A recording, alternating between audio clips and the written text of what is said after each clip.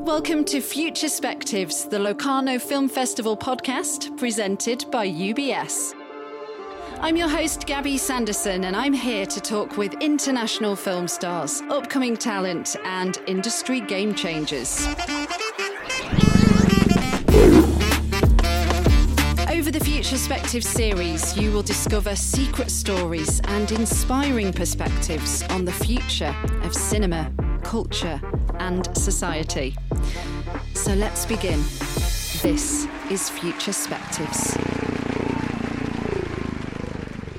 We get this show on the road, please. Yeah, let's go. All right, producer here. Yeah, producer here. Welcome to Future Perspectives, the Locarno Film Festival podcast. I'm your host, Gabby, responsible for several of the most profitable films in Hollywood history. Jason Blum, congratulations on winning the Premio Raimondo Rezzonico, the Best Producer Award. Thank you. Thank you very much. I'm very happy. Thank you for having me on your podcast.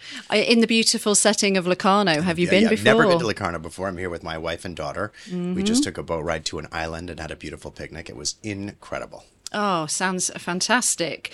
So growing up, apart from a love of Hitchcock movies, you weren't that obsessed with the horror genre. So how did you first start to dig horror? Well, both my parents were in the arts. My mom was an art historian. She was a professor of art history. Mm-hmm. My father was an art dealer. He's retired now. And so I was very exposed to arts, but I was, I never loved how modern art is very elitist. You have to have a historical background of art to really appreciate it. So I was more drawn to arts for the masses. That's why I really kind of was drawn to movies and television. And horror specifically, when I started my career, I really preferred independent art house movies and foreign movies, subtitled movies. But I didn't like the distribution of those movies because no one ever saw them. So I made these little independent movies that nobody ever saw.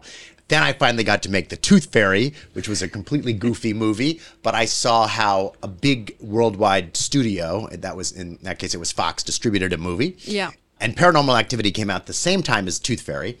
And Paranormal Activity was a combination of both things. It was a completely independent movie, but distributed by a studio. So the reason I was kind of initially drawn to horror, I was able to make independent movies and have them released by studios. And to a certain degree, that's still what we do today. Oh, wow. Okay. Well, speaking of Paranormal Activity, Jason, I want to talk cold hard cash with you right now because it set the tone for low budget, high profit, right? So it was made on $15,000 and then took in nearly $200 million at the box office. That is correct. You've got your figures correct. So was it a conscious decision, or was that just the budget you had, or you literally had at the time, or you were like, this is how I want to make it? $15,000? It was actually the director. The director put up the money, and his name was Oren Peli, and he paid for it himself. He was a video game designer, and he did okay, but he didn't have a lot of money. He wasn't wealthy by any means. He was comfortably middle class, and so the amount of money that he saved to make a movie, he's kind of a brilliant guy. He only directed 2 movies. He directed Paranormal Activity, and then we did another one together called Area 51, which wasn't so good. And then he left the business entirely. Then he didn't need to work again. He was done. He was done. But he put up the money to make the original movie, and that was all he had, really. Well, you've had quite the career since, you yourself. What do you think the key to this crazy success has been? Let's see. I love movies. I love TV shows. I love storytelling. I'm very enthusiastic. Mm-hmm. I wasn't tempted to make more expensive movies when we made hits.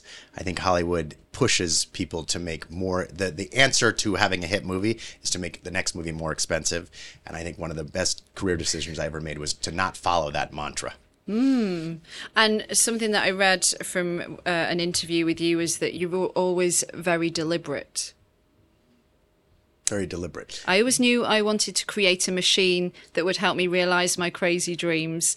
I always was interested in creating a place where I could look at a book or a script or a pitch and have my own apparatus to turn it into a movie or a show. I've wanted that since I was 25 years old. It's definitely a dream come true. Those are my words. Exactly. Those are your words. I couldn't agree more with myself. Kind of weird to I completely agree. Yeah. That was fantastic. I couldn't have said it better myself. Oh, wait a second. That was me. Yeah. Yeah. I think that's a different way of saying, there are a couple of things embedded in that. The first thing is that I've been very deliberate in terms of strictly adhering to my model and not getting too distracted by bells and whistles and other things that I think in Hollywood you have to have a certain amount of discipline to do that, which I think that the company has. And what I was talking about, one of the things I was talking about in that quote is I've always wanted a machine that would help me turn the stories that I loved into movies and TV shows. And we have that now. So not everything we do is horror. We sometimes do documentaries. We do television shows. We did a show about Roger Ailes. We did a show about slavery. We do all different things. Yeah, you don't shy away from the uncomfortable. I love the uncomfortable. I love the uncomfortable. Yeah. So the machine we're talking about is Blumhouse Productions. The machine we're talking about is Blumhouse, exactly. And I think, I used to, when I was earlier on in my career, and I still think this is true, I always thought that very, very famous actors, movie stars, didn't get enough blame for when everyone says, oh, why are Hollywood movies all the same? I feel like talent has to also share in that blame, because the movies that movie stars want to do are the movies that get made. So I always said to myself when I was younger, if I ever was in the position to actually to have a company powerful enough to get things made, I wouldn't just do commercial or just do horror or just do that, but I would do other things that might not see the light of day without the company. For instance, at Sundance just this past year, 6 months ago, we bought this terrific movie called Soft and Quiet, which I love, which played at and it wasn't at Sundance, it was South by Southwest, and that's a movie that the engine of Blumhouse will propel, hopefully, out into the world that might not have gotten as far without us. Okay, well, let's go more into the engine of Blumhouse. 50% of your movies these days are sequels. Again, if I've done my research correctly. Insidious Part 4, The Purge Part 5, etc. How quickly does it take you to realise, okay, we need to do another one of these? We need to make another one? Yeah. Yeah, 50% of what we do is existing IP. Sequels are existing IP, and about 50% of what we do are still originals. How quickly does it take? Well, it doesn't take that long. If the movie's performed incredibly well, you need a couple things. You need a great box office performance of the preceding movie, and you need a willingness on the part of at least the original creator or the original director to want to keep going with it. I wouldn't particularly want to do a franchise without the willingness of the original creator either directing or wanting us to continue. Right, because I would imagine there's a few different ways. Like it could be the reception just blows up, but it also may be like when you look at the script, you're like, oh, there's another one here. I didn't know. Well, no. We actually very specifically don't do that because when movies are inexpensive, one of the great joys of making inexpensive movies is you don't have to worry about. It's hard enough to make one good movie, and to make one good movie and worry about the movies that would come after that. Yeah. That's the job of studios who make $100 and $200 million movies. When you're spending that kind of money, you have to have an idea of what the franchise will be. When you spend $5 million, you never have to think about it, which is very freeing. So any director who says, I have a great idea for a movie and I know what the sequels are, I say, you're in the wrong office. Just make a great movie. We'll deal with the sequels later. Now, everything that I just said does not apply to movie number 2. It's the exact opposite. So if you've made one movie, if you've made The Purge, and you're now embarking on the second Purge, you've created a franchise, you've created intellectual property that's resonating with a bunch of people out in the world. So when you make a second one, then you do want to think about what the third one will be. Right. But that's a lot easier. If the second time around, it's a lot easier. That is so interesting. You're really peeling back the curtain a bit there. I did. It's our magic formula. Thank you for that. Mm-hmm. We touched on that you love the uncomfortable. Have you ever been involved in something where you've been like, oh, maybe I should pull out of this. This is getting a bit too... Yes, many times. Many times. And sometimes you do a movie. One of the hardest things to do is to shut a movie down before you start shooting, to shut a movie down in prep, because there's this momentum and speed that gets behind a movie, and you think, well, I'm going to compromise here, but it'll get the movie made. I'm going to compromise here, it'll get the movie made. If you've made too many compromises before you start shooting your movie, the stronger and more difficult thing to do is to shut it down. And that takes time and experience to learn to do that. So I challenge our executives all the time at the company to be wary, even if we've spent $1 million or $2 million, if everyone's feeling really, really uncomfortable or like this is a huge mistake, the stronger, harder decision is to shut the movie down. Wow. So you must like to challenge the audience as well then. I do. I like to keep the audience on their toes. I like to keep the audience thinking. I really do. Yeah. I love that. Yeah. Can I ask about, to a producer such as yourself, when I'm watching a movie, there's a lot of actors that get producer credits. Maybe not so many producers that will try their hand at acting. Why do they do that so much? When an actor or a director asks for producer credit, I often say back, only if I get a director credit or only if I get an acting credit. I often say that. That was going to be my follow-up question. Would you ever, No, I would. I never. I think one of my camera. strengths as a producer is I would be a terrible director. Actor, I would be more likely to try, although I'm really bad at acting too. I have done it and I'm very bad at it. But directing, I can tell you I would never do. Acting, we have a couple movies where I have little parts in them and I think that's fun. But more interestingly, to your point, there are a lot of actors who get credits and mostly makes the movie or show harder to make and is not additive. There are, however, some actors who are incredible partners and really understand movies from a producer's point of view. And the first one to come to mind is Jamie Lee Curtis. And the second one to come to mind is Octavia Spencer, who we did Ma with. Oh, wow. And she was such a good producer on that movie. Her deal did not have an executive producer credit. And when the movie was done and we were doing the credits, I said, I want to give you an executive producer credit. You earned it and you should have one. And if you'll accept it, please allow me to give you one. And she said, okay. And I've done that 3 times where an actor has taken such a great producerial leadership role. Jamie Lee Curtis had credit going in, but she's also like a real producing partner. But they're the exception to the rule. I knew it. You knew it. Yes, sometimes I you got to do knew it. it. You got to do it as part of the negotiation. You do it to save money because if they do get a credit, they'll take a little less money. That's usually the case. Just peeling back the curtain a bit more in terms of being a producer, how much time do you spend on set, or does a producer? As little as possible. I hate being on set. Every producer is different. Some producers like doing 1 or 2 movies a year and getting very, very involved. That would drive me insane, as you can see by my credits. I do many, many, many movies and many shows. At the same time, I like being a little bit involved everywhere. We always have someone from the company on the set of our movies. There's always someone who works with the company all the time, 2 or 3 people. I find sets horrible, boring. There's no reason for me to be there. If your producer's that involved in what's going on the set, in my opinion, you haven't done a terrific job. We trust our directors. We have people there to put out fires, but sitting around on a set is very boring to me. Speaking of trusting your directors, you, on nearly every project, give them the final cut in the edit, right? Which isn't necessarily how it's done. Done in Hollywood. It's how they do it in Europe, but not Hollywood. Yeah. Right. We take the French auteur theory, we apply it to Hollywood horror movies. But yeah, we make kind of agreement with the director. We say, well, look, you're not gonna have as much money as you usually get to make your movie, but in exchange for taking less money yourself as a salary and for making the movie for less money as the director, you have final cut. So I think it's immoral to tell a director they're going to participate in the profit of a movie, but then not let she or he make the creative decisions. So I always say, I can't promise you'll make a fortune, but you're going to at least live and die in your own work.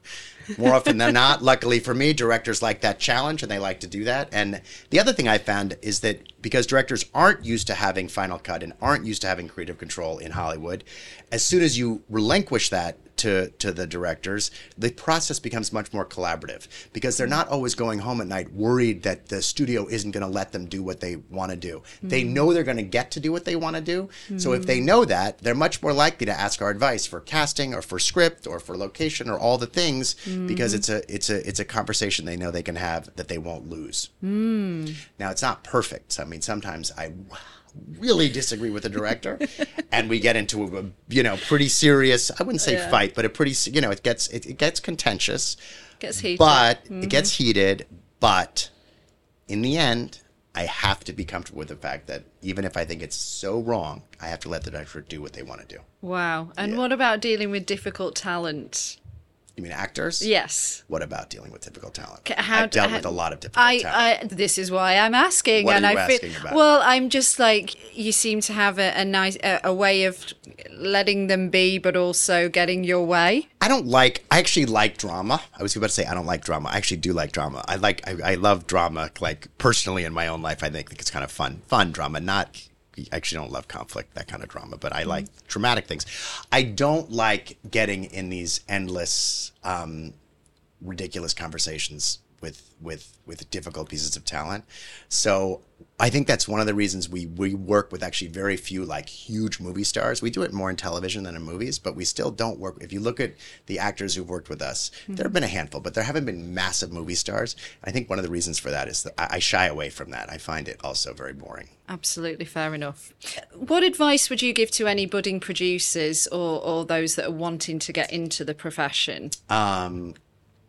I think one of the things that people waiting to get into the profession, they're waiting for permission. They're waiting for someone to tell them, give them a little money to make their script or tell them it's okay. And I think the way that technology exists today, it's so easy to make a movie that the way to become a producer is find someone you think is a good director and produce what they want to do. Their movie about their short, they shoot it on a phone and make a movie in your apartment. It won't cost any money. The way to get good at producing is to do it. And I think the problem with not young producers today, the problem with young producers through the ages is that, including myself, is that you spend a lot of time talking about it when you're young, and that's not going to make you better. What's going to make you better is actually doing it. So you got to make 10 bad movies until you get to a good one. So the earlier you start, the farther ahead you'll be. So you don't go up the ranks like starting off as a production assistant? I would not advise that. But, you could. Some people do that, but I would not advise that route. But I didn't take that route, so of course I don't give it. But a lot of people have taken that route and done very well. Yeah. Man, I could talk to you for so much longer, but I'm going to be respectful of your time. I'm bringing it back to Locarno. Now you've experienced it. Are you tempted to shoot something here? I'd love to shoot. I lived in Europe for 2 years. I went to high school here for a year. I went to college here for a year in France, actually. I much prefer Europe, actually, to the United States. So hopefully someday I'll come here and live. And to answer your question, I would love to shoot a movie here. What kind of movie would you shoot in Locarno? In Locarno? Yeah. I don't know. We went to the island in the lake here, and there was a lot of bamboo and steam. You could come up with something very scary. So maybe something on that island. Ooh, watch this space. Jason Blum, thank you so much. Thank you. What a joy. One thing left to do, Jason, and it's roll your closing credits. Oh, I can't wait. What movie have you watched most in your life and why? Wizard of Oz is the movie I've watched the most time, and because I watch it every year for 20 years when movies were only on TV and you didn't have VHS or discs or whatever else, I watch it with my mother. We watch it every year for, I don't know, not 20, but certainly 10 or 15 years, and now I've seen it another 10 times with my kids. Nice. Lions and tigers and bears. Lions and tigers and bears. If you could have the Piazza Grande to yourself with your friends, what movie would you like to watch on the ginormous screen? Moulin Rouge. Oh, that's a good one. You're directing a movie about your life. I know you don't want to direct, but what would the opening and closing scenes look like? I mean, opening and closing? Isn't closing my death? I mean, what is it? It's open to interpretation. Could be open to interpretation. I got it. Opening scene, interesting enough, would probably be the year when I was 15 that I went to live in France, because I feel like that was the kind of the first year that I realized life could be amazing. So I would say that would be my opening scene. My closing scene hasn't been written yet. Great answers. Okay. If you could create a new category of award at the Locarno Film Festival, what would it be and who would you give it to? I would give it to kind of a prolific, great working artist in multimedia. And I would give it to my dear friend, Ethan Hawke.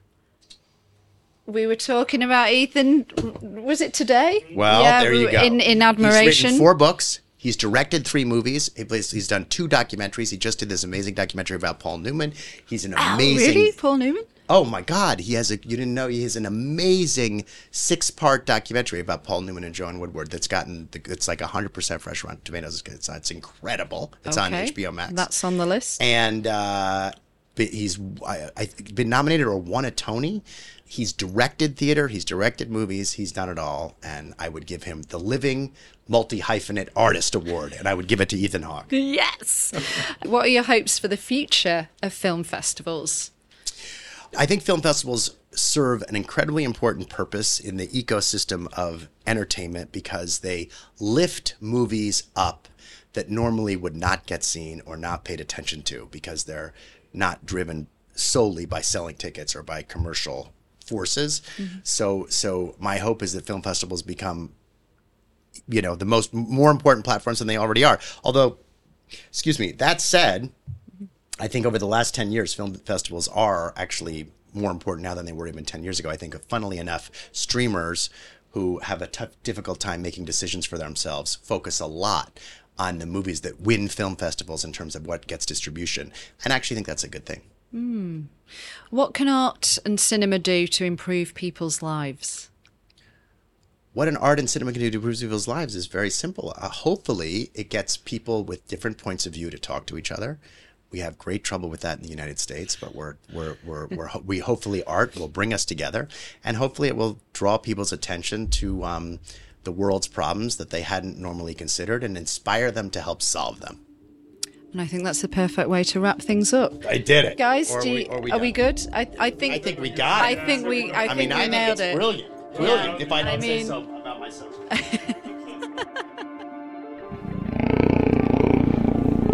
Thank you for listening to Future Perspectives, the Locarno Film Festival podcast presented by UBS. If you enjoyed this episode, you can support Future Perspectives with your review and subscribe on all the major podcast platforms. This series is created and produced by Brand Audio Media.